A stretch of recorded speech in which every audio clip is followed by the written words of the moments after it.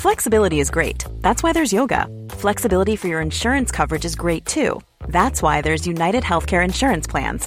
Underwritten by Golden Rule Insurance Company, United Healthcare Insurance Plans offer flexible, budget-friendly coverage for medical, vision, dental, and more.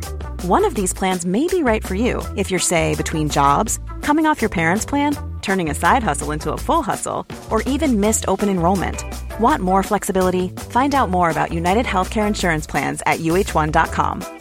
Quality sleep is essential. That's why the Sleep Number Smart Bed is designed for your ever-evolving sleep needs. Need a bed that's firmer or softer on either side? Helps you sleep at a comfortable temperature? Sleep Number Smart Beds let you individualize your comfort, so you sleep better together. J.D. Power ranks Sleep Number number 1 in customer satisfaction with mattresses purchased in-store. And now save 40% on the Sleep Number Limited Edition Smart Bed for a limited time. For J.D. Power 2023 award information, visit jdpower.com/awards. Only at Sleep Number stores or sleepnumber.com. I'm Sandra, and I'm just the professional your small business was looking for. But you didn't hire me because you didn't use LinkedIn Jobs. LinkedIn has professionals you can't find anywhere else, including those who aren't actively looking for a new job, but might be open to the perfect role, like me. In a given month, over 70% of LinkedIn users don't visit other leading job sites. So if you're not looking on LinkedIn, you'll miss out on great candidates like Sandra. Start hiring professionals like a professional. Post your free job on linkedin.com/people today. You are listening to Missed Apex Podcast. We live F1.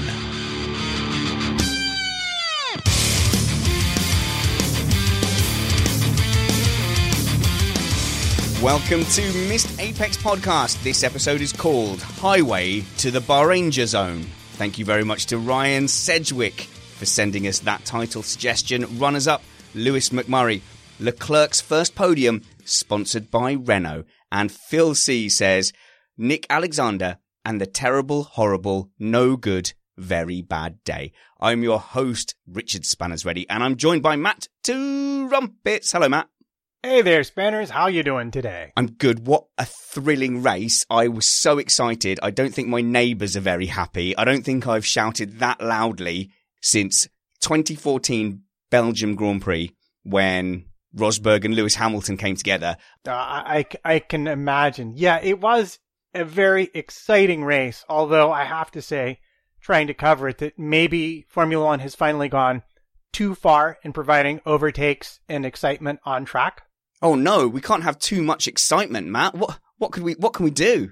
If we covered everything that happened in the race, we'd be here for 4 straight hours. I'll settle in, everybody. But before we do, I want to tell you all that we are an independent podcast produced in the podcasting shed with the kind permission of our better halves. We aim to bring you a race review before your Monday morning commute. We might be wrong, but we're first. We're also joined by the very sad Nick Numbers Alexander. How's it going, mate? I'm not crying. You are crying. And we're also joined by Kyle Power. How's it going, Kyle? Yeah, very well, cheers. It's Mothering Sunday today, so I'd just like to wish a very warm and happy Mother's Day to my mother. Oh, no. Yeah, hang on. I'm going to play this bumper. I've got something to do, and then I'll be right back.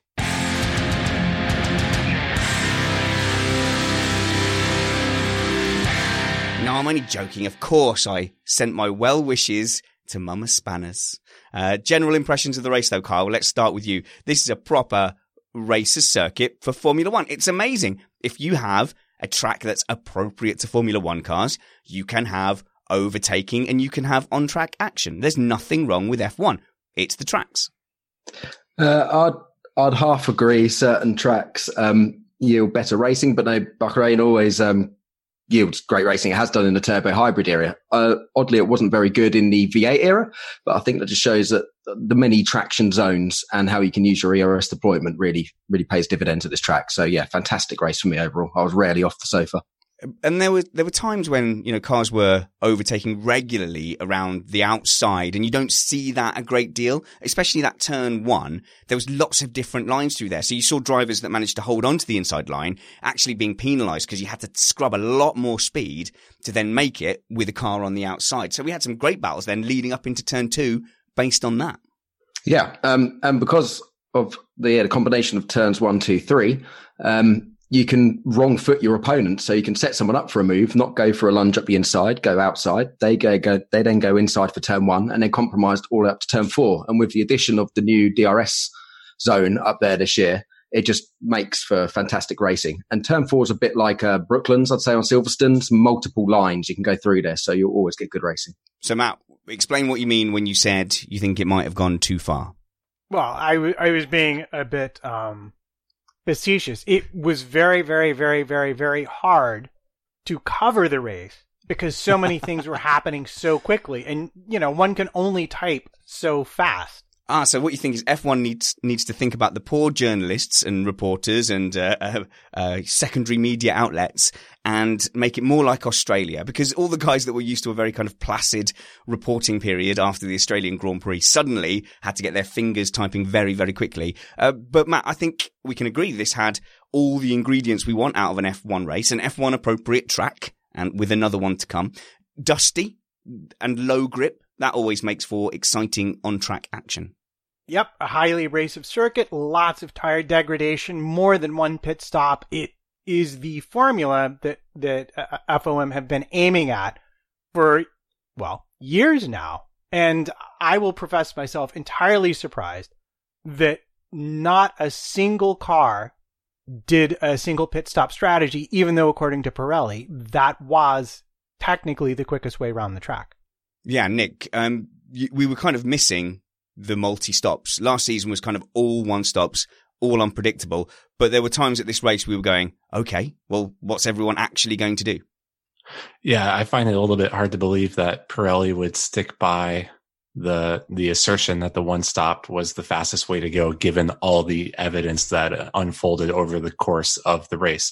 I thought the two-stop strategy was absolutely brilliant. I mean, if you look at the battle between Sebastian and Lewis, I mean, it was a tale of two pit stops, wasn't it? Once Hamilton got on those yellow striped mediums, we're calling them now, it was game on all over again. And it's very nice not to just watch for that one undercut or overcut and see who comes out in front and then kind of tune out and think, well, that's it. But no, there was always more coming. It was great. Nick, you've just highlighted to me that I made assumptions about the race based on last season's tyre colours. I don't think I've adapted yet. When Lewis went onto the softs the second time round, was that the softest compound that was red? No. Oh, no. Yeah. He went red, yellow. So he went right. soft, medium. Okay. So there was another harder one he couldn't have done yet. Yeah, I think I kind of assumed that in my head, but I didn't actually realise that I was thinking about last year's colours, which just so happened to have been ultra soft and medium, Carl. Yeah, and it's what we want to see. As Matt said, FOM want to go towards a two-stop sort of strategy races, which is why I find it quite surprising that they've made their compound essentially a step harder than last year. I'd like to see some bigger steps between those compounds, because this track, Bahrain, is characterized by having extremely high tyre wear. Just look at the Formula 2 race. I mean, it's like that there every single year. So in other races, I still think we'll be seeing easy one-stops, but I'd like to see the whole range a step down. Yeah, well, I can speak to that real quick in that this year's compounds don't match last year's compounds. So even though they were technically harder than the Australia compounds, they were not necessarily harder than last year's compounds. Obviously, just the hardness of them isn't all that's changed about the tire. But the interesting thing to me was that everyone discarded the hard tire very, very early on. And it didn't seem, and I don't believe we saw a single hard tire in the race today, to the best of my recollection. We did. I can't remember who went out on the white striped hard tire, but it did make somewhat of an appearance. I was just going to kind of sarcastically suggest that maybe we should bring sand to all the race circuits in line with Bernie's old idea of putting sprinklers on all the circuits, because I think the sand must have obviously very much helped with the high tire degradation and also making grip a little bit less predictable lap over lap. Also, we should have wind generators, because the wind was causing drivers to make all sorts of mistakes. So I'd love to have some nice reverse wind farms around some of the tracks. That'd be brilliant. But I think it would block the view of some important people's golf courses or something. So I don't think that would ever work. I've told my kids that that's where wind comes from. I'm just waiting for them to come back to me with their skeptical analysis of why that's not true.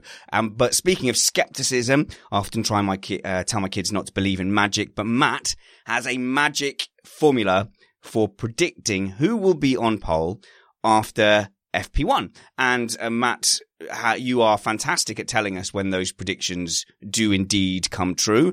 I mean, you do go quiet some weeks, but why don't you share with us, not your methods, because a magician never tells, but how you feel you've done predicting this week's pole position? I feel like I did a very, very good job because I predicted Ferrari would be faster than Mercedes. And I suggested to everybody publicly on Twitter before qualifying happened that if you were looking to make some money and make a bet, that betting on Leclerc would be a pretty good option to take. But you didn't research the odds, so nobody could tell if it was a value bet or not. No, I didn't research the odds. But since he's never had a pole in Formula One before, and since Vettel beat him in Australia, I was going to guess of the two drivers, his odds were probably longer than Vettel's.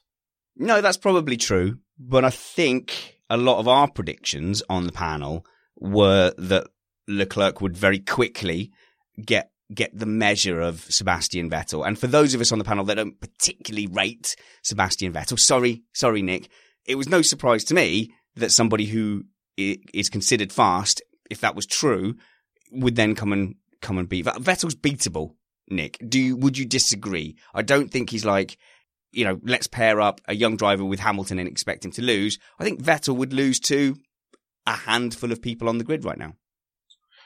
Yeah, and you listed those individuals in our WhatsApp chat, and I don't know. One of them was very questionable, but I won't throw that out there. We can do it. We can do it if you want. No, it's okay.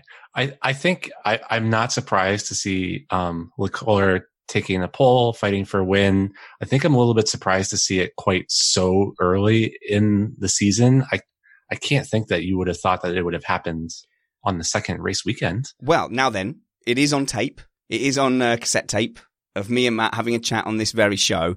And I did say that I thought it would happen nearly immediately. And Matt was like, well, it might happen, but it would take, half the season for him to get bedded in. And Matt, I'm not saying that was an unreasonable assumption. I was just a lot more confident that a genuinely talented driver could come in and at least challenge Vettel. Well, I mean, I think the closest case we have to consider would be that of Verstappen coming into Red Bull. And obviously, he didn't immediately set out and win everything always. Vettel won qualifying in Australia. Leclerc had better strategy in Australia, so he was faster in the race. But that was more down to strategy than driver. And now we're going to see what happens in the next couple of races. If Leclerc continues to dominate, then I think it's obvious we need to rate him as more towards the once in a generation kind of talent. But even being very, very, very good and amongst the best, I wouldn't be surprised.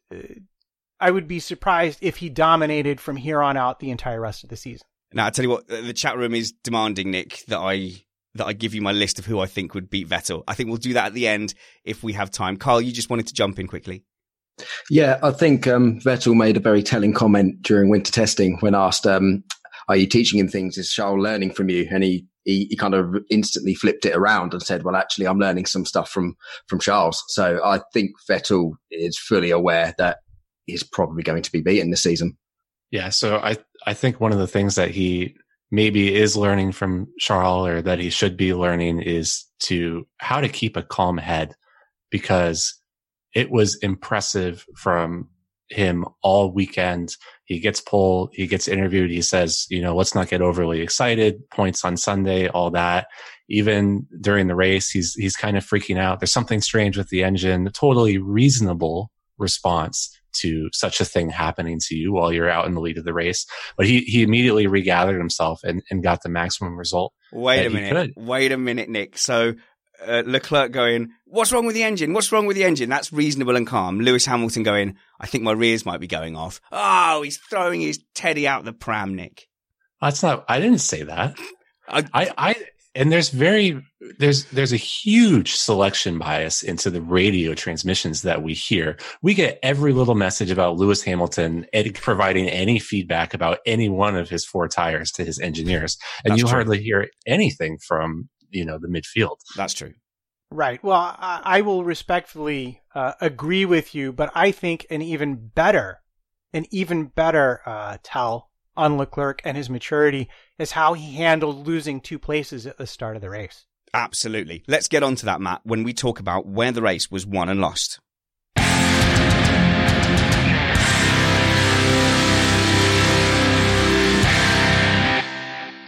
Obviously, everyone's mind is going towards the MGUH.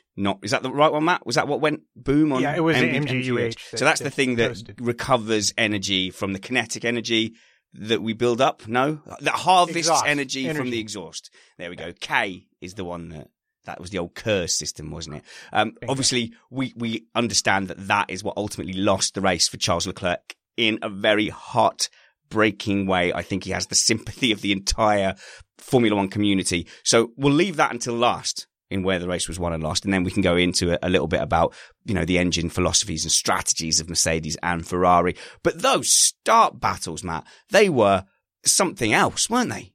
Yeah. I mean, ask yourself, when was the last time the action at the front was so fierce that you have no idea what happened between Grosjean and Stroll or why Norris went rallycross? And the answer is, I honestly can't remember the last time we had a start that filled with battles over. And, I put this in my pre-race thread. Normally, you get maybe 3 laps of racing at the front at the beginning, and then everybody settles in to conserve tires. It was lap 6, and it was still very much on. It was impressive. I've not seen something like this in quite some time. But at the start, he lined up a little bit crooked. And off the start, he picked up some wheel spin, Leclerc did. And that allowed Vettel to clearly have the advantage on him into turn 1.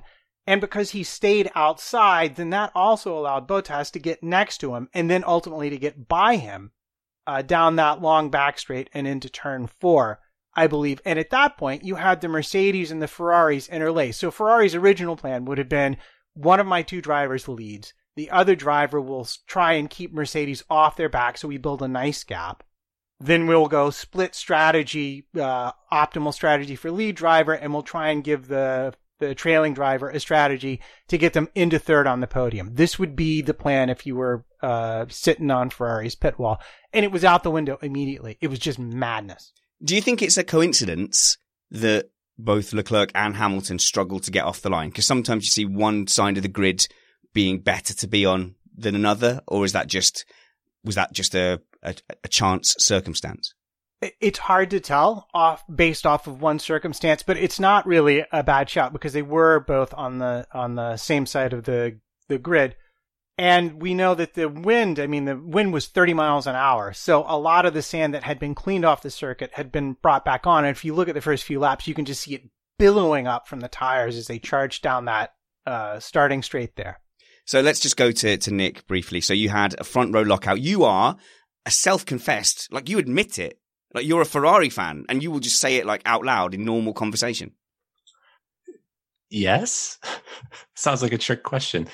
There's something wrong with that. But yes, I am. Tell me something. Do Ferrari fans love their children? No, it's okay. I'm sure they do. I'm sure they're real people with real feelings and emotions. But you're also a Sebastian Vettel fan. I know you have roots to Germany. You were waving a little German flag. Have you still got it on hand? Are you happy to fly that? Look at that. Yeah. And you're a German speaker as well, aren't you? Yeah, I am, yeah. So Sebastian Vettel and Ferrari, perfect combination for you. How do you feel about this young buck coming in? And off the start line, who were you kind of cheering on? Who were you hoping would come out ahead in turn 1? I'm trying to be neutral and trying to be a good That doesn't wash. That doesn't wash here. But I was going to say, when Vettel got the jump and got the good start, I will admit that I was excited about that. So that probably answers that question. Kind of a unconscious bias. He did well to get around the inside, but not all hope was lost for Leclerc, because on that turn 1 you can hold it around the outside. But yeah, you suddenly immediately got this great battle between your favorite driver and a rising star of Formula One. That's proper heart pounding stuff. That's stuff you wait years and years to see. Yeah. Well, and then it wasn't Leclerc in it for very long because Bottas got the jump on him as well until he locked up into turn 2, I believe. And then kind of blew it and fell back to 4th place. And then it really seemed like Sebastian was going to drive off into the distance. He was pulling a gap in the first 5 laps there, something which now in retrospect is kind of laughable to even comment about because that didn't matter for anything at all, did it? And Kyle, if we go over to the Mercedes side of it, because Bottas quickly got involved and got past Leclerc, but that didn't go to plan either. So we're off the back of Bottas dominating with his beard in Australia. There's all like cartoons of muscular Bottas's ripping apart strategists and Lewis Hamilton. And then actually, turn 1, he's past Lewis Hamilton again. He's past Leclerc and you go, oh, well, maybe. Yeah, it was like the beard strikes back. The beard was going fully strong for like a couple of laps. And I was like, wow, it is true. It wasn't all just hype after Australia. But we should say, for full disclosure to our audio listeners, Kyle has a beard. So, and he has that to cover up a lifetime of facial, like just abuse and just horrible drinking and drug use. But so he is biased pro beards. So you should put his comments in context. Yeah, but it only lasted 2 laps, like I said, because I thought Leclerc was almost done for. It was a bit like Australia. He started, it was a bit scruffy and I was like, oh no, it's happening again. But the way he composed himself, and he pretty much just scared Bottas off the track. The way he had that sort of faux lunge, and he scared Bottas into a mistake. I mean, Bottas said it was the wind, but I don't think Bottas would have made that mistake if it wasn't for Leclerc shoving his nose in. And then the way he kept his composure, Vettel was off at the front, and it was like, oh God, here we go. It's going to be the Red Bull years all over again. Vettel he gets a 2-second gap and a run and hide. But no, it's so refreshing to see a young charger stick it to the established order. Yeah, it was. And I would be sad if it was really the wind and not brilliant racecraft from Leclerc that startled Bottas, who didn't expect him to be lunging up the inside into turn 1 without DRS, which is what happened. But that was critical also, let's not kid ourselves, because it wasn't just Leclerc that got by there. It was also Hamilton that got by Bottas. Mm-hmm. And that set up Mercedes much better if we were to roll the clock forward a little bit and look at Bottas' subsequent pace on his second set of tires. It was much better for Mercedes that worked out the way it did. But then Leclerc just left him in the dust. He just kept on turning up the wick. And then at lap 5, he was all over the back of Vettel. And we have the infamous radio transmission. I'm faster. Wait a minute. Where did that radio transmission come from? Was that Leclerc? Yup. I missed that completely, Nick. Yeah, the quote was actually, I'm quicker, guys, which we talked about on the Australian race review. He talked about, I think he said something like, should I stay behind Vettel? And they said, yes. And now I think he listened to Missed Apex podcast and took my advice about being more assertive. It's the only logical explanation. And he gets on the radio and he says, I'm quicker, guys. So very direct, very much putting them in a position to make a decision. And the decision was, let them race. How un-Ferrari? That must, that doesn't sit well with me, Kyle. Strangely, I want that. I like the let them race, but they were very clear at the beginning of the season. They were saying, we have a number 1, number 2. There might be times where Leclerc has to support Vettel. And awkwardly, after the race, Binotto was interviewed and he was asked the question, hey, what about this Leclerc guy? And Binotto was like, yes, we have 2 really good drivers and we need to get our car package sorted. Yeah, bro, you did not answer that question. Yeah, no, he shied away from it, but at least he gave an interview. I can't see Arriva Bene giving an interview in that sort of situation. So kudos to Binotto. But Ferrari somewhat backtracked in the off season about their favouring Vettel comment, and they said they give both drivers an equal chance. But I think they might be left to regret their decision in Australia. I think it became very clear to Leclerc in his own head straight from Friday that he could have a chance to win the race. That's maybe why he was a lot more assertive on the radio this time. Yeah, so I just have a lot of respect for Binotto giving an interview in that situation, because I know how painful it is after a Ferrari result like that to get in front of a microphone and go in front of a bunch of people. So you're a lot of respect for him. You're so brave, Nick. You're so brave. A very different tone at the top with Binotto versus Arrivabene.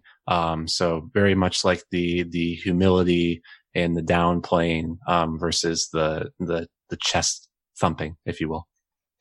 Yeah. Now with Ferrari did kind of completely favour Leclerc here. I was surprised. I made in my notes, I was like, they're throwing Vettel to the lions when they pitted Leclerc first. They could have pitted Vettel first easily, I think, and still covered it, but they didn't. So all Leclerc has to do in the next couple of races is to do the same thing. And I think Ferrari are left with no choice but to totally back Leclerc. Well, this is what Usman Salim in the YouTube live chat says, Nick. He says, Ferrari need to back Leclerc. If you want opinions to come live to us while we're recording, go to YouTube and search for missedapexpodcast.com, and you can chat live while watching the video from your phone or your tablet. It's all like you see our pretty faces, and then you can tap in and text underneath. But Nick, should Ferrari now back Leclerc, or at least take away any kind of idea that Vettel's the number one by default? Yeah, so I just want to disagree with Kyle a little bit first and just say that I don't think that they left Sebastian to the wolves so much as that Hamilton was so close to Sebastian, who was so close to Leclerc, that they did have to pit Leclerc to cover Hamilton. And Matt's nodding his head, so I must be accurate there. We'll get there. Yeah. And I think it's too early to back one driver or the other. I think the fact that they even let Leclerc overtake Vettel on track is a huge step and something that Kimi never would have gotten. And so I think just keep being the happy team player and be happy that you're allowed to race. And then, maybe sooner or later they will start to prefer you. All right, so you're gonna be sorry you gestured for me here, because I have not one but 2 points that will probably take the entire rest of the broadcast to get out. But first of all, let's note that Vettel was quicker in Australia, a circuit that Leclerc had never raced on before, except for last year. And Leclerc was faster in Bahrain, a circuit that he raced multiple times, both on F2 and in his first year in F1. So we might be in a position this year where we see Vettel having the advantage on circuits that Leclerc doesn't have as much experience on. Just wanted to bring that up because I meant to earlier and forgot. But as far as the pit stops go, it's very interesting because neither Hamilton nor Bottas had the correct sets of tires to make Pirelli's fastest strategy work out. And I think we saw a lot of that play out in the race. Okay, cool. Well, let's talk a little bit about strategy then before we get to the subject of the MGU, Bottas's current form. We'll talk about Vettel and his spin, of course, Hamilton's race to put him in the position to win, and of course some whose fault is situations. But first, Matt, let's just set the scene, because this is the first time strategy has played a proper role in the season. So we had Leclerc up front. We had Sebastian Vettel and Lewis Hamilton swapping places, but eventually Lewis Hamilton was ahead before the first pit stop. Then we had Vettel and Bottas and then Verstappen. So just give us a sort of brief summary of how the strategy was working out from that point on, because there were real choices to make. Right. So in the first stop, both Leclerc and Hamilton stopped on the same lap. And that was, as Nick pointed out, primarily to prevent Hamilton from undercutting Leclerc, because especially if he got by Vettel, it was going to be perhaps a tight run thing. But the interesting thing was that unlike Leclerc, Hamilton went on to a set of softs, and the best strategy for your front runners, according to Pirelli, would have been a two-stop, going from soft to medium to medium. Both Ferrari drivers had two sets of brand new mediums they could employ. Neither Mercedes driver had this, which does tend to make me think that Mercedes was probably eyeing a one-stop strategy, which did work last year, up until they actually got into the race and saw how quickly the tires were going. And at that point, Lewis had a pair of brand new softs left over from qualifying. Bottas didn't. So they probably put Lewis on the soft tire, not because they thought it was necessarily better, but because it was new. And so Lewis could at least use two new sets of tires in his two-stopper. Now, let's talk about the soft tire real quick. It probably has about an 0.8 advantage per lap. Hamilton came out less than 4 seconds behind Leclerc. Theoretically, that tire could have caught him and gotten him in front of and track position for the second set of stops, or at least slowed Leclerc's race down somewhat and made it more difficult for him to drive off into the distance, which is what actually happened. Because as it turned out, and as you were correct, the soft tires really didn't work like we expected. Okay, we should say first though that the first pit stop was kind of triggered a little bit by Verstappen's slow puncture, although they could probably have ignored that all the way up front. I'm surprised to hear you say that you think that Leclerc was covering off Hamilton. So did they know that Hamilton was going to pit and therefore they covered off? Because obviously Hamilton was behind and it was like a 3-second gap. So that would have been like a hell of an undercut. Yeah, well, the undercut can run a second and a half or two. But I think their concern was that Vettel didn't have the pace to keep Hamilton behind him. And so they were looking at lap 13. The lap that Pirelli said was the ideal lap to pit was 15. So they brought him in the end of lap 12. And I think that was entirely to protect from the possibility that Hamilton would get round Vettel. And that means they might have already known something about Vettel's pace. Particularly on the soft tire, Vettel was not strong. He was much stronger on the medium tire. So they may have felt there was a good chance that Vettel would have been passed down the DRS into turn 1 and left Hamilton chasing Leclerc directly on the following lap. So it made sense to bring him in strategically at that point to protect their race lead. Just to Kyle quickly, the alternate would have been to go onto a medium or a hard, or to try, that one-stop strategy. But if you look at Magnussen, that was possibly not the way to go. Yeah, all of the one-stops pretty much failed. I mean, Danny Rick was making a good hash of it, and they were together on track at one point, so I don't know what happened to Magnussen. But yeah, it's a shame that the hard tyre didn't come into play. It was too hard. So that's why they need to go softer on the compounds, because that would have opened up more sort of feasible one-stop options. Yeah, Magnussen just came in for a second stop because it was obvious that the tires wouldn't support the strategy. But it's a shame that the hard tyre it was too hard. It was discarded. I mean, I think Kubica started on it, but yeah, it just wasn't a race tyre. It wasn't a usable tyre at all. So that's why we need to go softer on the compounds, and some of them could have jumped over that and made the one-stop work. All right, boys, we've got a choice here. We can either go for the whose fault is this is, or we can go for the MGU. I think we're going to have to go and find out what was going wrong with the heartbreaking moment where Charles Leclerc had to not retire, but fall down the grid due to his MGUH not harvesting energy. But first of all, I hope you'll have some patience while we hear a word from our sponsors. Planning for your next trip? Elevate your travel style with Quince. Quince has all the jet-setting essentials you'll want for your next getaway, like European linen, premium luggage options, buttery soft Italian leather bags, and so much more. And is all priced at 50 to 80% less than similar brands. Plus, Quince only works with factories that use safe and ethical manufacturing practices. Pack your bags with high-quality essentials you'll be wearing for vacations to come with Quince. Go to quince.com/pack for free shipping and 365-day returns.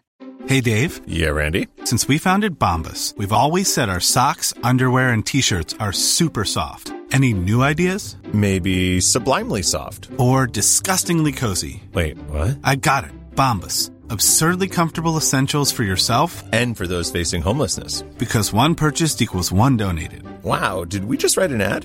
Yes. Bombas. Big comfort for everyone. Go to bombas.com/ACAST and use code ACAST for 20% off your first purchase. Quality sleep is essential. That's why the Sleep Number Smart Bed is designed for your ever-evolving sleep needs. Need a bed that's firmer or softer on either side? Helps you sleep at a comfortable temperature? Sleep Number Smart Beds let you individualize your comfort, so you sleep better together. J.D. Power ranks Sleep Number number 1 in customer satisfaction with mattresses purchased in-store. And now save 40% on the Sleep Number Limited Edition Smart Bed for a limited time. For J.D. Power 2023 award information, visit jdpower.com/awards. Only at Sleep Number stores or sleepnumber.com.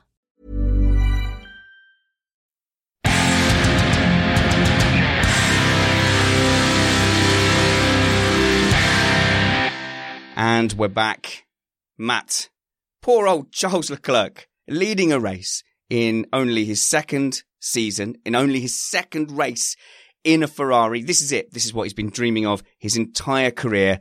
Then all of a sudden he realizes he hasn't got the full power. He's 20 odd kilometers down on the straight, and he sees that 10-second gap to Lewis Hamilton behind him fall by, I think, about a second per sector. That must have been absolutely crushing. It was 40 kilometers on the straight. Oh, wow. And 5 seconds a lap, basically. Savage. So, look, let's put this in context. In Australia, you said to me that you heard or read somewhere that they never ran their highest power modes at all. So clearly, Ferrari have some kind of issue with their engine around cooling. The general thinking in Australia was that there was a reliability issue that reared its head at the end of testing that they caught when they reviewed the data. And that in Australia, in order to protect the engine from failure, that they ran lower ECU mappings, lower power ECU mappings, meaning they didn't use the full power of the engine. And they felt like they had a strategy that would allow them to be competitive while they sorted out whatever their issue was. Now, mainly the talk revolved around cooling, but there were also some very weird other adjustments on the car. And frankly, it was probably all tied up together.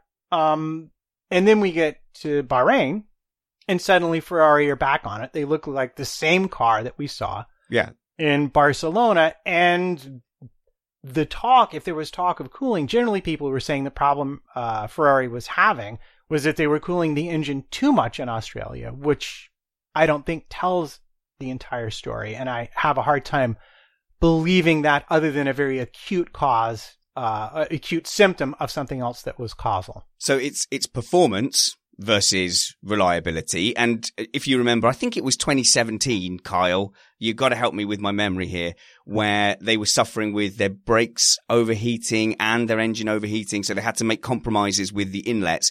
And then they ended up, both their brakes dying. In fact, it must have been 2016 because it was Rosberg. So I think both their brakes died in Canada, and then they had similar situations in Singapore. Yeah, that was Mercedes in 2014, I believe. At Canada. It's when, it was when they lost all of the K and the recovery on the back, so they cooked their rear brakes, which is, I think, if Charles Leclerc was going to approach those sort of similar problems. But with the MGUH and going back to Australia, there was also, if you saw some of the onboards, there was some really weird D-rates from the engine at the end of the straight where it stopped deploying electrical energy. So they're obviously running their MGUH in a much sort of protected mode for some reason. And as Matt said, this could well be linked to their Australia troubles. So then I would put to you, Matt, that this isn't a random power unit failure and it's just one of those things that happens in motor racing. This is a calculated risk from Ferrari after seeing their poor Australia pace. It was a calculated risk to go for more performance and less reliability, and it just didn't go their way this time. And I will further postulate, I'm not entirely sure what that word means, but it sounds good. I will further postulate that had they not taken that risk, Mercedes would have again just rolled off into the distance like they did in Australia. Well, there's a very big leap at the beginning of your logic. Go on then. And that's that this specific failure was related to the issues that they suffered in Australia. All right. Okay. Hang on a minute. Hang on. That's not a massive leap, is it? That is the status quo. No, that's like Occam's razor. That look, they identified a power unit problem at the end of testing. They had to power down their engines in Australia due to a power unit problem. Leclerc has just lost the lead of a Grand Prix due to a power unit problem. It's not a huge leap, Matt. It's the simplest, most likely solution. Well, I know you like to think that way, but the reality is a lot of the talk in Australia was centered around the exhaust. There were exhaust failures. In fact, Haas suffered an exhaust failure in qualifying, a crack. And so there was some thinking that the problem lay with in or around the exhaust because Ferrari has a fancy manifold that they run. Is it 3D printed? I don't remember. But I didn't hear a lot of talk about their energy recovery being any kind of an issue whatsoever. So we go to the race and we have a failure of the MGUH, which, yes, could it have overheated and gone? Maybe, except for there were how many Ferrari-powered cars in this race? Yeah, lots, but... Yeah, lots. Yeah. And out of all the both races, how many have suffered a failure? Well, that's exactly one. No, Matt. No. I can't let you get away with that, because in the first race, they deliberately went down to a performance level that would mitigate against these failures. And now you're saying that you're describing lots of different symptoms. You can have the core issue being overheating, and that can manifest itself with lots of different symptoms. Now, we've both had our say on that. So, like you're saying, it might be just a completely different random issue. But for me, if it looks like a duck and it quacks like a duck, it is probably more engine problems due to cooling when they've pushed the performance past what they can reliably depend on. Here's my problem with that, though. Who was using their engine harder, Vettel or Leclerc? Leclerc off in the distance, 8 seconds up the road. There's no way he was running at anything close to full power at that point in the race. I don't think None. that marries up. I think zero, zip, nada. He was under no threat whatsoever. I guarantee you they turned it down. The baseline performance will have been higher than it is in Australia. That's different to certain race engine modes. Kyle? Yeah, the telling thing would be as if he has to take another unit. So it'd be really interesting. I don't know whether they'll announce that soon. They tend to not announce it until the eve of the next Grand Prix weekend. But that'd be one to watch, whether he has to take a new MGU-H unit. So my only issue in general with all of this is obviously Leclerc is desperately unlucky. I would take some issue to say that Mercedes lucked into a win. I'd be happy with Hamilton lucked into a win. But to say Ferrari were completely robbed, I think is unfair. To say that Leclerc was robbed is certainly true, but I think Ferrari may have had a hand in their own demise. And who can blame them for taking a performance risk, Kyle? I'm not doing that down. That is something in sport that you have to take. Even athletes with their own bodies have to do performance versus reliability. Oh, indeed. And it could well be that. It could be a risk and they've turned up and they've taken a huge risk. It could be something totally unrelated, but we like a conspiracy theory. So it's, in my eyes, it's clearly related. But, conspiracy. Yeah. So they've closed the cooling down too much. It's overheated and they've lost it on Leclerc because he was rinsing his engine way more than Vettel was. Okay, but you know who differs with your view there, Kyle? Toto Wolff. He's like, oh, if it was a cooling problem, they would have seen that well in advance and told him to turn it down. He says, whatever it is, caught them by surprise. And that was after the race on Sky. So I'm not going to say it's not related because we don't know. But what I will say is that there's no direct evidence currently that it was related. And I'm thinking of how much did that part cost that stopped Lewis Hamilton's engine? Was it like €5? Some plastic bit shut him down in a race? Was it last season before? I don't know. I mean, engines fail for lots of different reasons. Until we get a forensic accounting of exactly what occurred, it's just difficult to say. And without Vettel's going, or the Haas, or the Alphas going, because I'm fairly sure they were all allowed the same modes this weekend, because that's what the FIA says has to be true. Okay, right. I'm sorry. I'm going to pull the I've been a fault-finding engineer for 20 years card here. I just have to, because when you've got a problem, it doesn't always manifest itself in every system that you are, pushing to its limit. I'm sure Kyle will back me up on that. Nick. Yeah, I think that's the computer programmer equivalent of the code works fine on my machine. Yeah. And therefore there's not a problem with it. I've got a conspiracy theory in that Toto Wolff, I think, is like the one person on earth single-handedly keeping me in my Ferrari fandom. Yes, he's always talking down Mercedes and talking up Ferrari.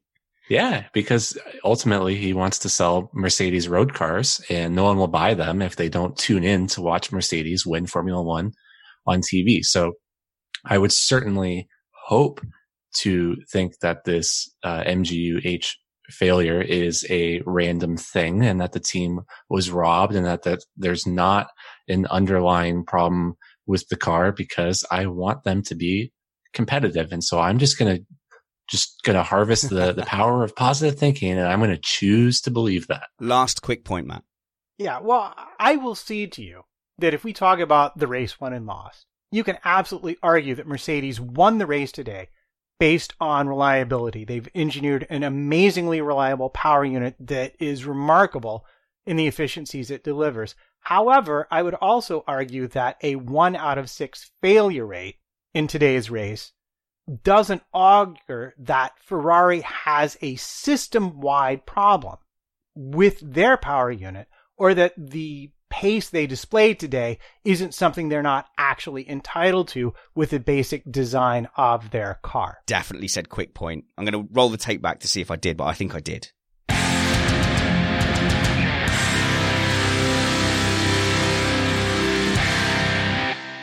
Now it's time for...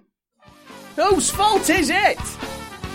Unlike Australia, we actually had some racing incidents to talk about. Well, what other fools call racing incidents? What other boring podcasts who don't actually talk about the racing class as racing incidents? There's no such thing as a racing incident here on Missed Apex podcast. I run this podcast like I run my marriage. If there is a fire in the building, we must establish who started the fire before we escape from the fire. So we will be establishing blame here. Quick stat provided by Anil Palmer.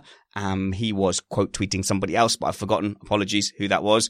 But in Australia, there was something like 0.5 overtakes, whereas in Bahrain, there was 1,700 overtakes. No, there was 97 overtakes, 47 of which were DRS passes, and there was a heavy DRS zone. However, I would take fake passes over what we had in Australia. Okay, so stupid factoid. So Charles Leclerc took pole. Well, he was the 99th person to take pole in the 999th race. Can you imagine they would have lost their mind on the little F1 Twitter if Giovinazzi had made overtake number 99 out of 99 in car number 99 and race 9,999? We would have lost out on virtual Statman there, because he would have been elevated to mega stat stardom with pushing that tweet. But we are trying to get Sean Kelly onto the podcast sometime in the next week. The real Sean Kelly, not the fake Sean Kelly that made some comment about Marcus Ericsson's driving credentials. And somebody replied, "Well, I've lost all respect for you. If you're going on Missed Apex podcast, I'm never listening again." Completely different Sean Kelly, Nick. Completely different. To be fair, we are going to have him on. We're also going to have the other Sean Kelly on as well. No, okay. Whose fault is this? There was an early one in practice, actually, that caused a bit of argument around us guys. Giovinazzi and Nico Hülkenberg, neither of them, Kyle, on a fast lap at all. And they just came together. To me, it looked like a case of no driver knowing what was going on. I believe Gio was on a hot lap, wasn't he? And Hülkenberg wasn't. And Hülkenberg let Raikkonen through the first Sauber and then just neglected to let Giovinazzi through. Giovinazzi went up the inside and Hülkenberg just turned into him. That's an absolute 100% slam dunk Hülkenberg's fault. Wait a minute. I'm surprised he got away with that. Nick's waving a German flag. So who do you think's fault it was? Right. So I anytime I say anything's anybody's fault or anybody deserves the Pony Award because I have to pick one, somebody goes on Twitter and tells me that I'm biased. So I'm if you're not watching the live stream and you're listening to the audio in your Monday morning commute, I am holding a German flag to tell you that I am not biased against Nico Hülkenberg. And I think it was his fault. Giovinazzi was going much faster than him on the racing line, on the apex of the corner, and Hülkenberg turned into him. And whether he didn't see him or didn't expect him or anything is completely irrelevant. You can't do that. It's your fault. I'm not saying throw him out of the sport, but we're assigning blame, and it was his fault. Absolutely. I mean, my 8 or 9 year old, 8 or 9, I don't know. The ages change so quickly. Treeface, his common argument is, well, I didn't mean to. Like, he clattered into his sister because he wanted to overtake her because she was crossing the road too slowly. And then when he got to mounting the curb, he realized that the dipped bit that makes it easy for the bike to go up on was fully occupied by his sister. So he just cut across her and just knocked her over in the road. And straight away he just goes, I didn't mean to. Yeah, but you're both still on the floor about to get run over, Carl. It's no defense. No, there's another little whose fault that I think we've missed. I don't think it's in the show notes. And that was Grosjean in qualifying, blocking Norris in Q1. And whose fault was that? It was Grosjean. I think both Norris and Grosjean both blame Vettel, saying that Vettel weed all over the unspoken rule of don't pass before the last corner before your fast lap. Did that, made Grosjean spank the brakes on, and then completely screwed Norris's lap. And he had, even if that was true, and he did have to slam on the brakes, he could not have gotten off the racing line at that time. I'm sorry, that was as clear of a Roquereau was at fault and going slowly along the racing line as there ever was at whose fault it was. I'd argue that because both Norris and Grosjean said it was a consequence of Vettel dive bombing and passing Grosjean, and Grosjean didn't have time to react. And then he got back on it because he was just about to start his lap. So he had to get on to start his lap. So he just didn't know Norris was there. So Norris didn't actually blame Grosjean at all. That's very much he didn't mean to. I didn't mean to be moving slowly on the racing line and being in the way. No, if he was going that slowly that he was impeding somebody behind him and getting a grid place penalty, then he wasn't moving fast enough to have a quality hot lap. Anyway, he needed to abandon it and go around again. Yeah, but there's a consequence. It was a consequential error. Okay, fine. It was Vettel's fault. We should probably blame Vettel for everything today because it'll just be easier. Yeah, I mean, let's not go any further then into the whose fault is this without talking about Vettel on Hamilton, because somebody's put that in the show notes. I believe it's Kyle because it's got a smiley emoji. It's not contact, and I don't think Hamilton had anything to do with that contact, Nick. But as a Vettel fan, as a Ferrari fan, and I don't want to keep beating you over the head, but please describe in crushing detail how you felt. In fact, Kyle, what was the stat that you wheeled out earlier?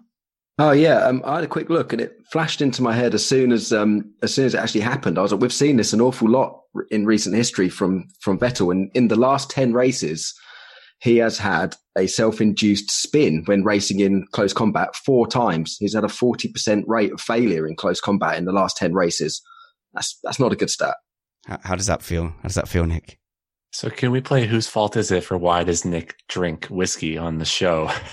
It's Vettel's fault that Nick drinks heavily on a race weekend. But, you got to be worried for the guy. It is very similar circumstances to Monza, to Paul Ricard.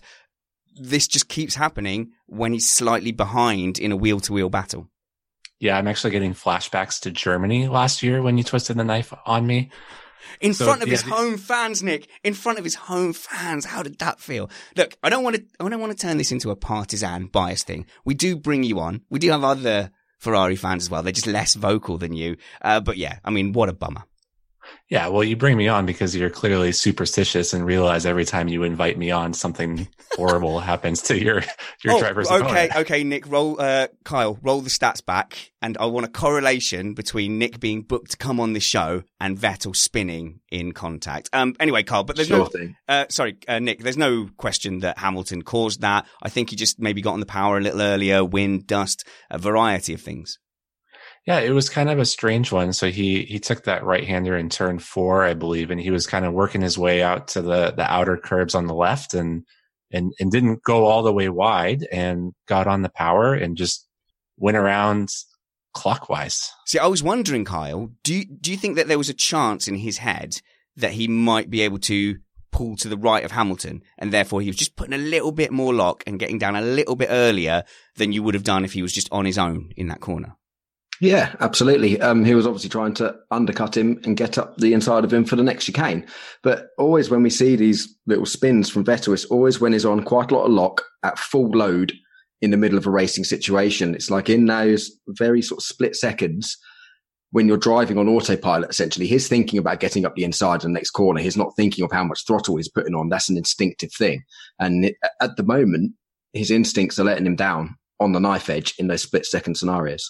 I just want to say hello to Mark McArdle in our chat room. Hello there, Mark. You won't recognize that name, but you definitely know who this guy is. He was running the account Fake Charlie Whiting for many years, and I'm really glad to see him here on the chat room. Still a fantastically funny F1 commentator. Do go and follow his new account, which is by searching Mark McArdle, M-C-A-R-D-L-E, because he's still a funny and fantastically well-informed Formula One fan. And what do you think, Matt? We need to bully him to come back on Missed Apex. Oh, yeah, absolutely. I would be delighted to have him back on the show. Awesome. Tell you what, we've covered Vettel's spin. We've covered the failure of Charles Leclerc's car. Matt, go on. So it has to be Ricciardo versus Hülkenberg next? Oh, we're going to carry on with the whose fault is this? Yeah, this is a funny one. The Renault battle, it's not going all Ricciardo's way, is it, Kyle? Like, we thought he was going to go in there. As soon as it was announced, was around the time of Missed Apex Live, by the way, which there are still 4 spaces left, I think, for Missed Apex Karting. You can race against me and Kyle and Bradley Philpott and Alex Van Geen and actually Sarah Nickel as well. Who else is coming out of us? Chris Stevens. You can race against Chris Stevens. But that was around the time Ricciardo had announced he was going to Renault. We did a show of hands. Everyone thought he was going to go in and wipe the floor with Hulkenberg. It's not happening immediately. No, it's not. Well, it's quite the other way around. Hulkenberg, actually, my list was going to be my star of the race behind Leclerc. He come up from almost 17th or something like that, and he was up in 6th at one point. Stunning drive. But going on to a little incident, it looked like a case of Ricciardo thinking he's still in a Red Bull and trying to do one of his late lunges up the inside and not managing it and clunking him. So I think Ricciardo's not covering himself in glory at the moment. Let's be clear. At one time in the race, Ricciardo led the whole thing. Only for about a third of a lap, but still. Yeah, because he hadn't pitted. Never stop, yeah. Well, Jerome Jordan says the Hulk is very underrated. Nick, would you endorse that? Yeah, so I get my German flag back out and say that I was very excited watching Nico's progress on the leaderboard throughout the race, and a little disappointed about the lack of the Formula B television coverage with the video angles, but there was just so much going on at the front that it was kind of understandable this time. Well, Matt, we tend to go to the Formula B kind of in the week on our waffle and then, on the shows in between the races. Well, he's talking about the TV coverage, but finally someone agrees with me about too much action in the race. I mean, we couldn't cover Formula B because the Formula front people were just being too entirely. There you go, Nick. We need the opposite No. of sprinklers. We need hair dryers to make sure that there's perfect traction and grip everywhere.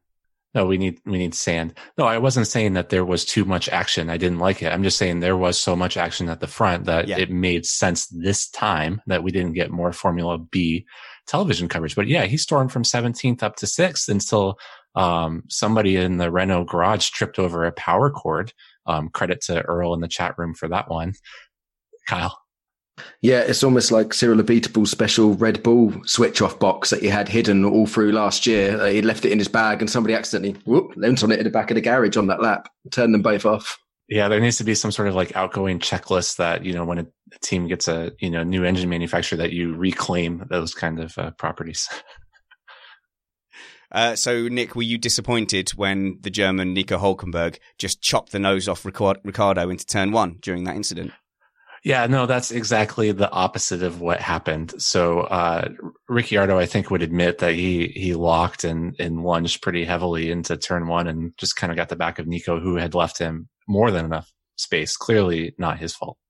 I'm going to disagree entirely. It was obviously Hulkenberg's fault because he should have known that Ricciardo was going to drive that car like it was a Red Bull and would have no idea that by actually trying to turn into a corner that fast, he was simply going to understeer into the space and through the space that Hulkenberg had left him. So Hulkenberg should have known better because he knows the car better and should have known that any car going that fast in that location was just going to understeer massively and cause all sorts of damage.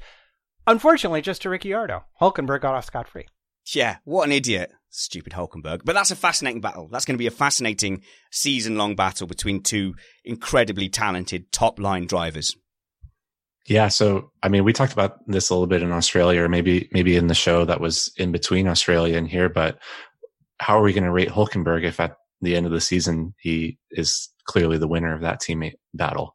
And what kind of future could he have, even though he's, a little bit older than a lot of the up-and-comers?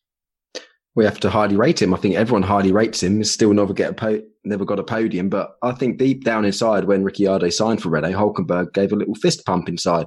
He knows this is his chance to shine.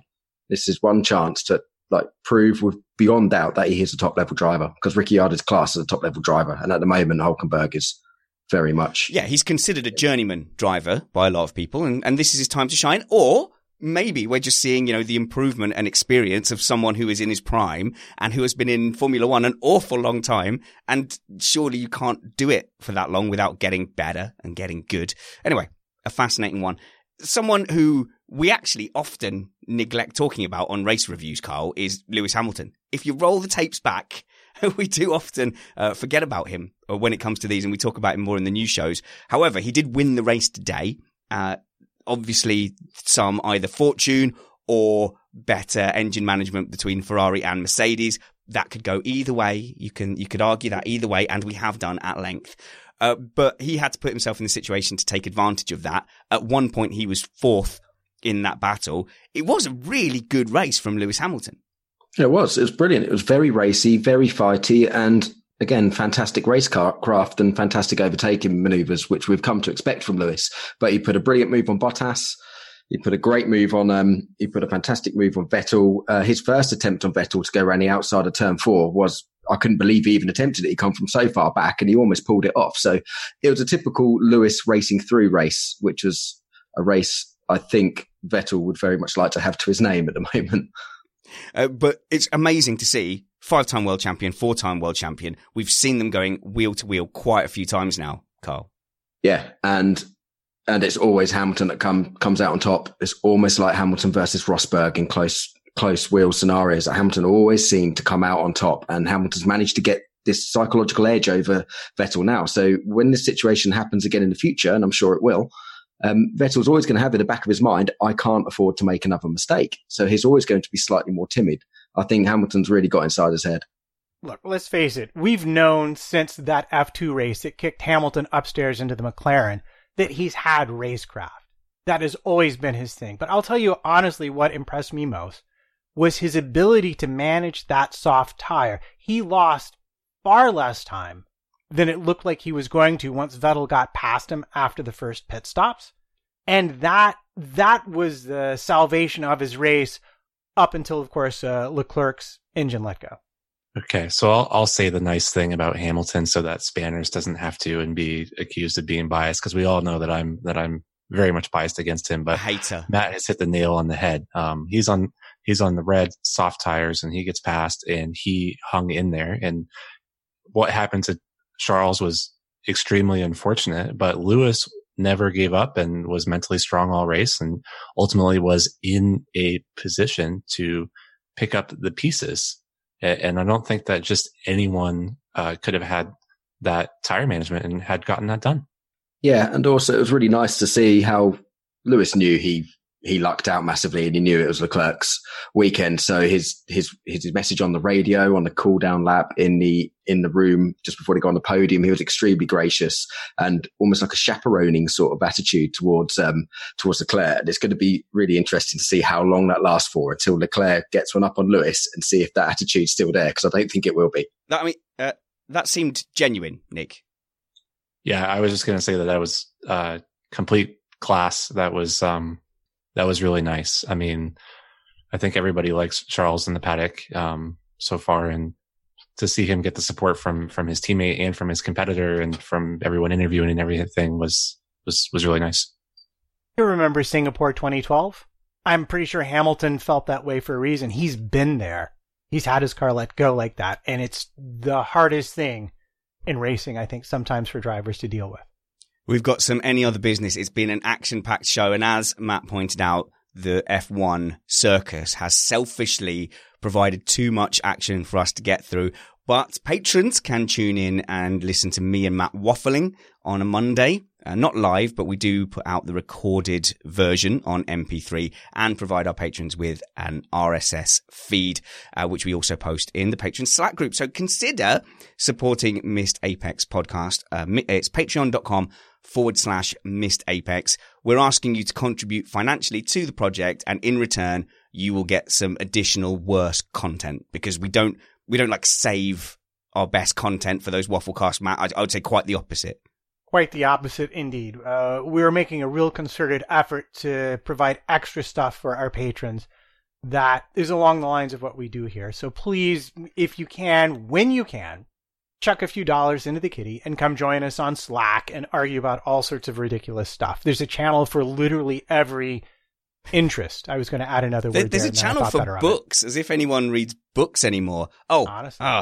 Bit awkward. Nick Numbers Alexander, you have a book podcast where you read a book and then you all having read it, you then talk about the thing you read. Yeah, so I have a book discussion podcast that I host that I've just launched called What's It About? And we're on Stitcher and we're now on iTunes. I've taken video producer Steve Amy with me as well. And we're going to do a show on Monday night about Alex Garland's The Beach. And Steve is going to be on, and actually Steve will have not read it. So that might shake things up a little bit. Good. Go and listen to, what's the title of the podcast? It's called What's It About? What's It About? And listen to people who have not read a book discuss what the book may or may not be about. That's, I don't know if you've sold it there. 2 or 3 of us will have read it, with just one person having not read it, to kind of keep us on track in case what we're saying doesn't make any sense out of context. Follow at Nick Alexander F1 on Twitter. We'll catch up with the other guys in a second. A little bit of news that we didn't really get to. Norris wins Formula B. Kyle, Lando Norris. Where did he finish in the end? 6th. That's incredible. McLaren, hats off, because that looked like it was on pace. It looked like it was on merit. They looked fast. It looked steady. Norris looked on fire. I'm so excited now. Yeah, fantastic drive from Norris. I think it probably would have been 7th or 8th if it wasn't for the Renaults dropping out. But yeah, the Renaults were going to win Formula B before that. But Norris, again, he should have been in that position really in Australia, or definitely in the points, until he got caught up in the Geo train. But a fantastic drive and debut from Norris. He's been solid, hasn't he? He has been a brilliant start to his season. But I'm going to point out that had Carlos Sainz not lost his in-plate to Max Verstappen, I'm not so sure Renault would have still been best of the rest, because Sainz was very well placed, and that was a proper overtake. Just maybe a little bit of dodgy driving from him. Frustrating, but Norris there to pick up the pieces from McLaren, who suddenly look like their recovery plan has finally moved into action. They look race scenic.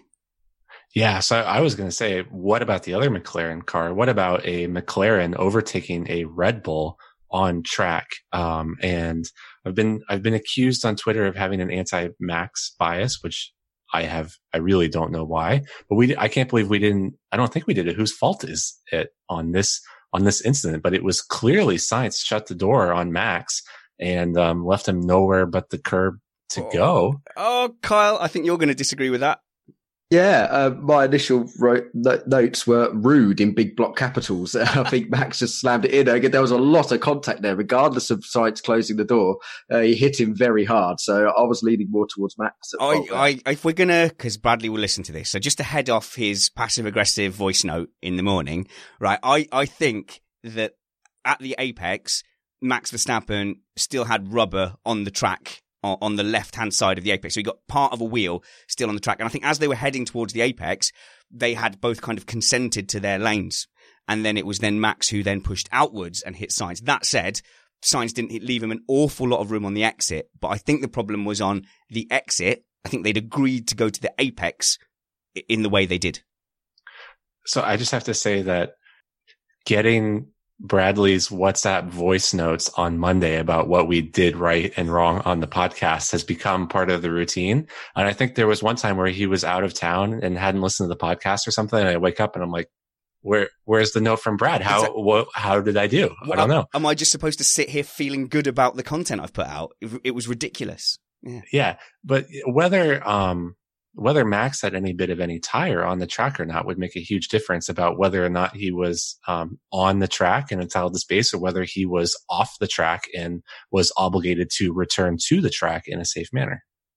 Yeah, we saw it was like with Lewis and Vettel. Lewis swung across the front but left room on the apex, so that scenario didn't happen, where Sainz snapped straight across and didn't leave any opportunity, particularly against somebody like Max Verstappen. You should know who you're racing against. You cannot swipe across and expect them to put the anchors on and drive off the track, not to hit you. So yeah, I think that was it was silly from Sainz, but yeah, I still blame Max. We're getting towards the end of the show, guys. We're running out of time. What a race review so far.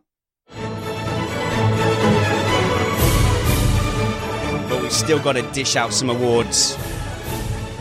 Formula One 2019 has fully kicked off. It is game on. Bottas staked a little claim in Australia, but Charles Leclerc has universally across the F1 world announced that he is a star of Formula One. You've got a very, very fast driver in a very, very fast car. And I'm not talking about the 4-time world champion. I'm not talking about the 5 world time world champion. I'm talking about someone who was a rookie last season and is in his second race in his top tier car. Charles Leclerc is the real deal. He's announced himself. He's a huge problem for Sebastian Vettel, and he's going to end up being a huge problem for Mercedes and Lewis Hamilton as well. Let's give out some awards, though. Who's your thing of the weekend? Matt, 2 rumpets. Wait, don't tell me. First of all, tell me about your wife's mucky books. We got told off by Nick on the Wafflecast because it went a little bit PG plus when we were talking about your wife's books. I don't know if this is a selling point or not, but essentially we found out that you are the inspiration for a lot of the male leads. And I don't know if that's going to shift more books or less books. Well, it depends on whether or not they watch YouTube, I suppose. Oh, I see. Whether they watch the YouTube version or just listen to your voice. Yeah. If they just listen to your voice, that might increase sales. If they have indeed seen your face, they're never going to risk. Or in fact, it could be the other way. It could be that you're so unattractive, you're not a threat. Therefore, men are going to buy your wife's books for their partners. The latest one is called Love to Hate You. No, The Thing I Love to Hate and Then Love Again. No, wait, you tell me. The One I Love to Hate actually got a starred review in the Library Journal, a very positive starred review in the Library Journal last week. And well, like I say, there's books, there's lots of different flavors of romance. For example, we can read murder mysteries or we can read Jason Bourne books. And as my wife's go, they are not as mucky as some books.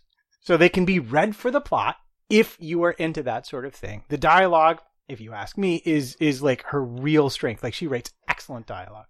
But mostly I'd say the more of them you buy, the more time I have to spend on projects like this. Exactly. So I will just say the chat room is horrified, and I think rightly so. But if we were to invite ourselves onto Nick's new podcast, what we would have to do is read your wife's latest book and then review that on the podcast.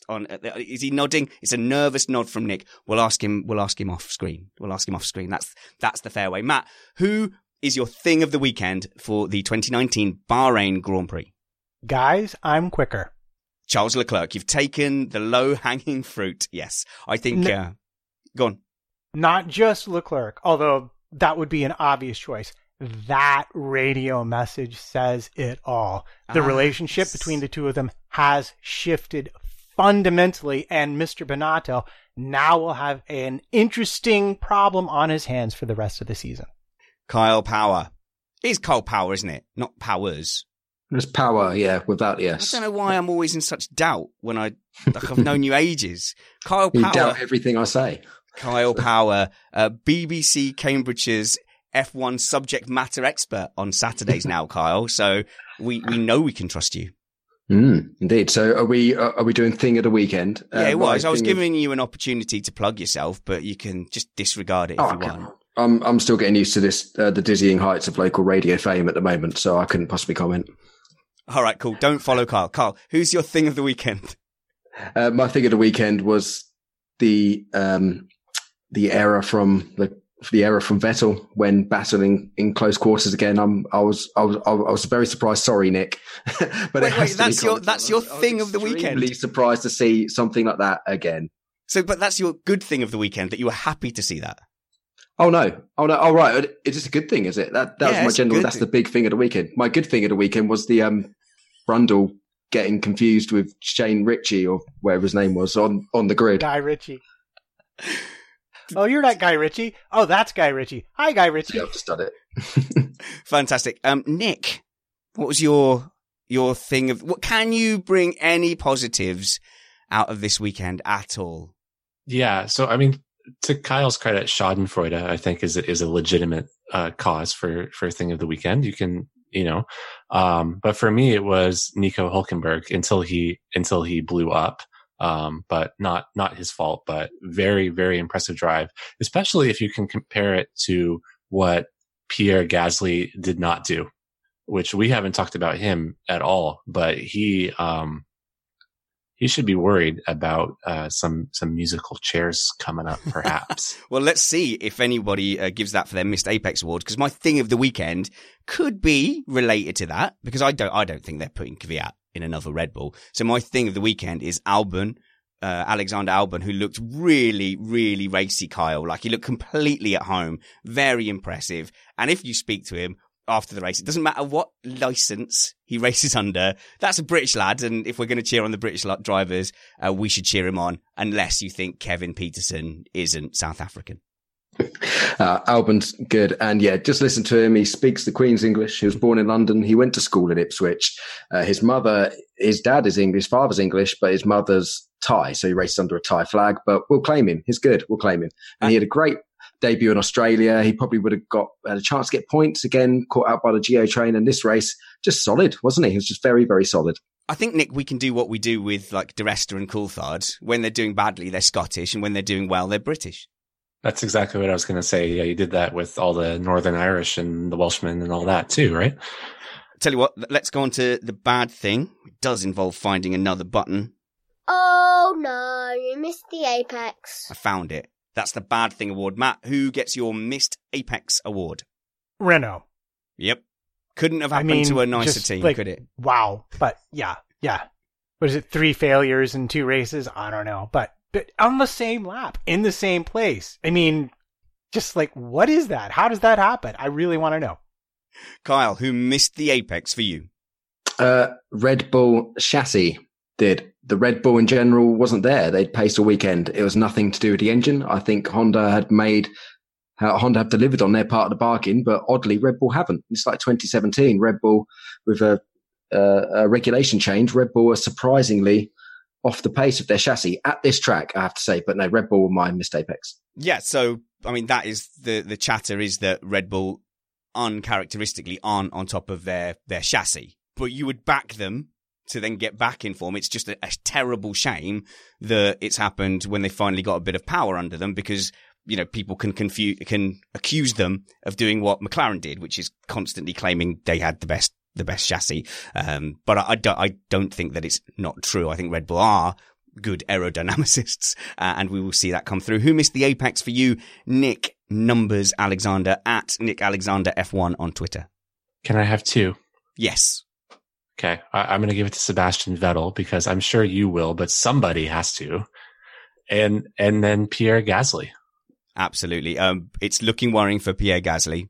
So, I mean, I've heard people saying in our Slack group that, you know, he should be looking out over his shoulder in the next few races. If it's that obvious that he's going to be behind the pace, Red Bull aren't shy.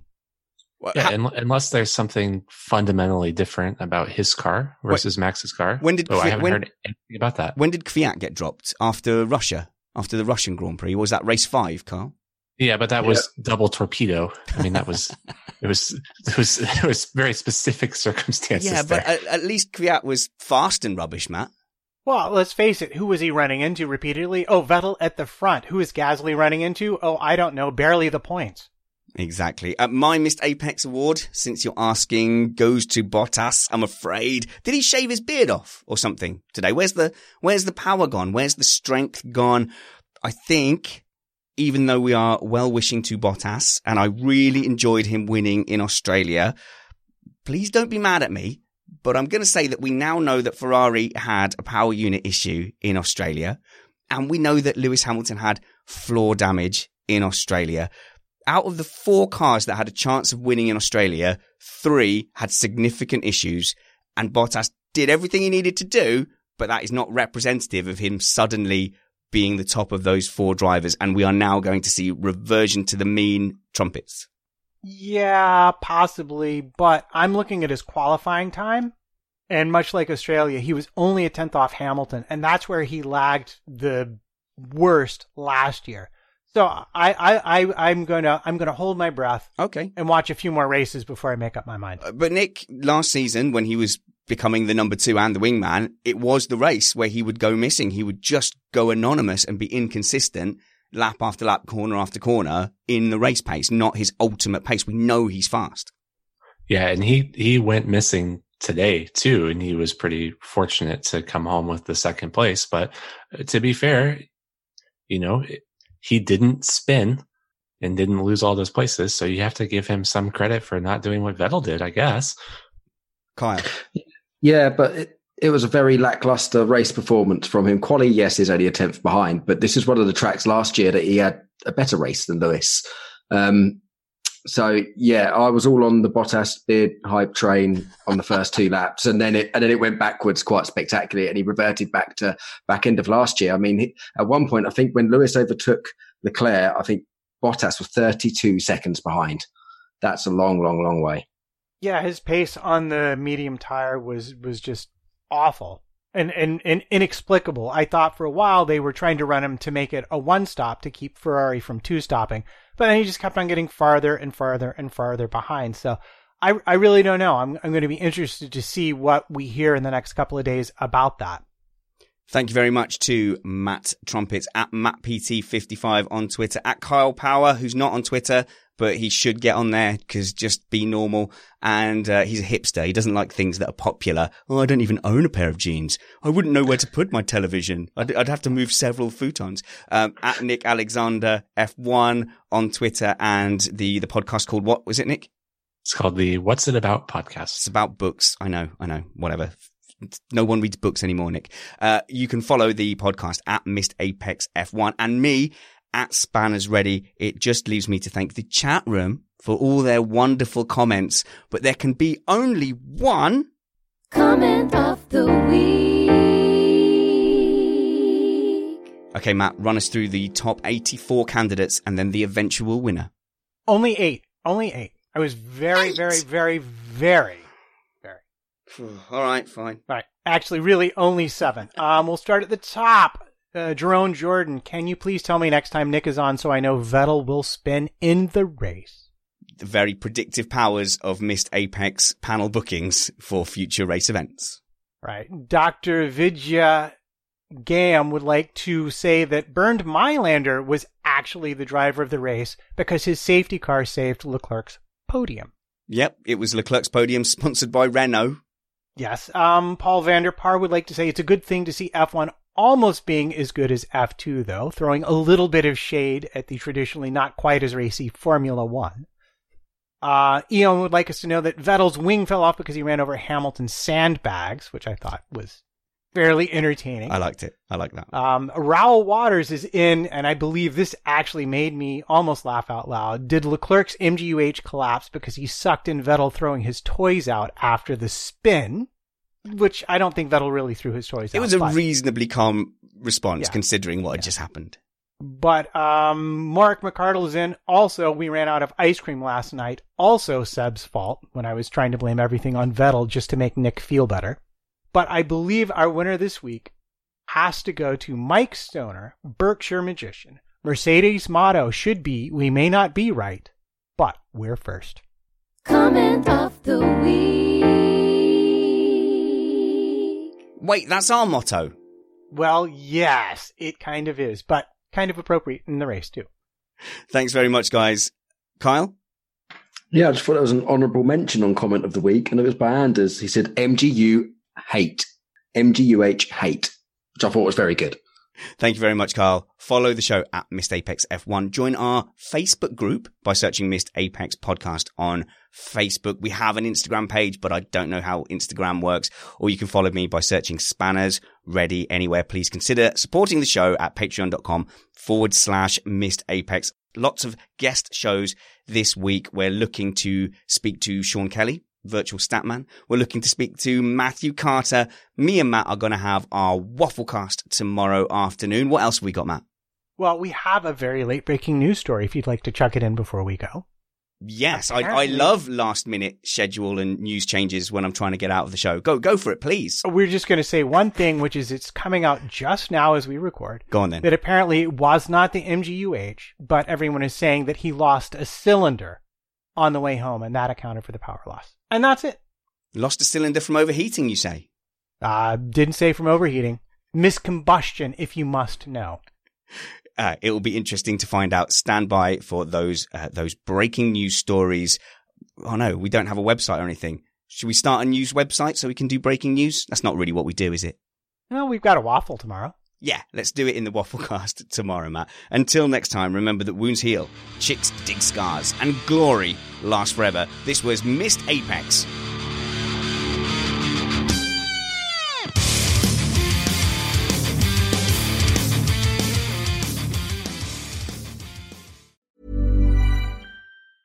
A lot can happen in the next 3 years. Like a chatbot may be your new best friend. But what won't change? Needing health insurance. United Healthcare Tri-Term Medical Plans are available for these changing times. Underwritten by Golden Rule Insurance Company, they offer budget-friendly, flexible coverage for people who are in between jobs or missed open enrollment. The plans last nearly 3 years in some states, with access to a nationwide network of doctors and hospitals. So for whatever tomorrow brings, United Healthcare Tri-Term Medical Plans may be for you. Learn more at uh1.com.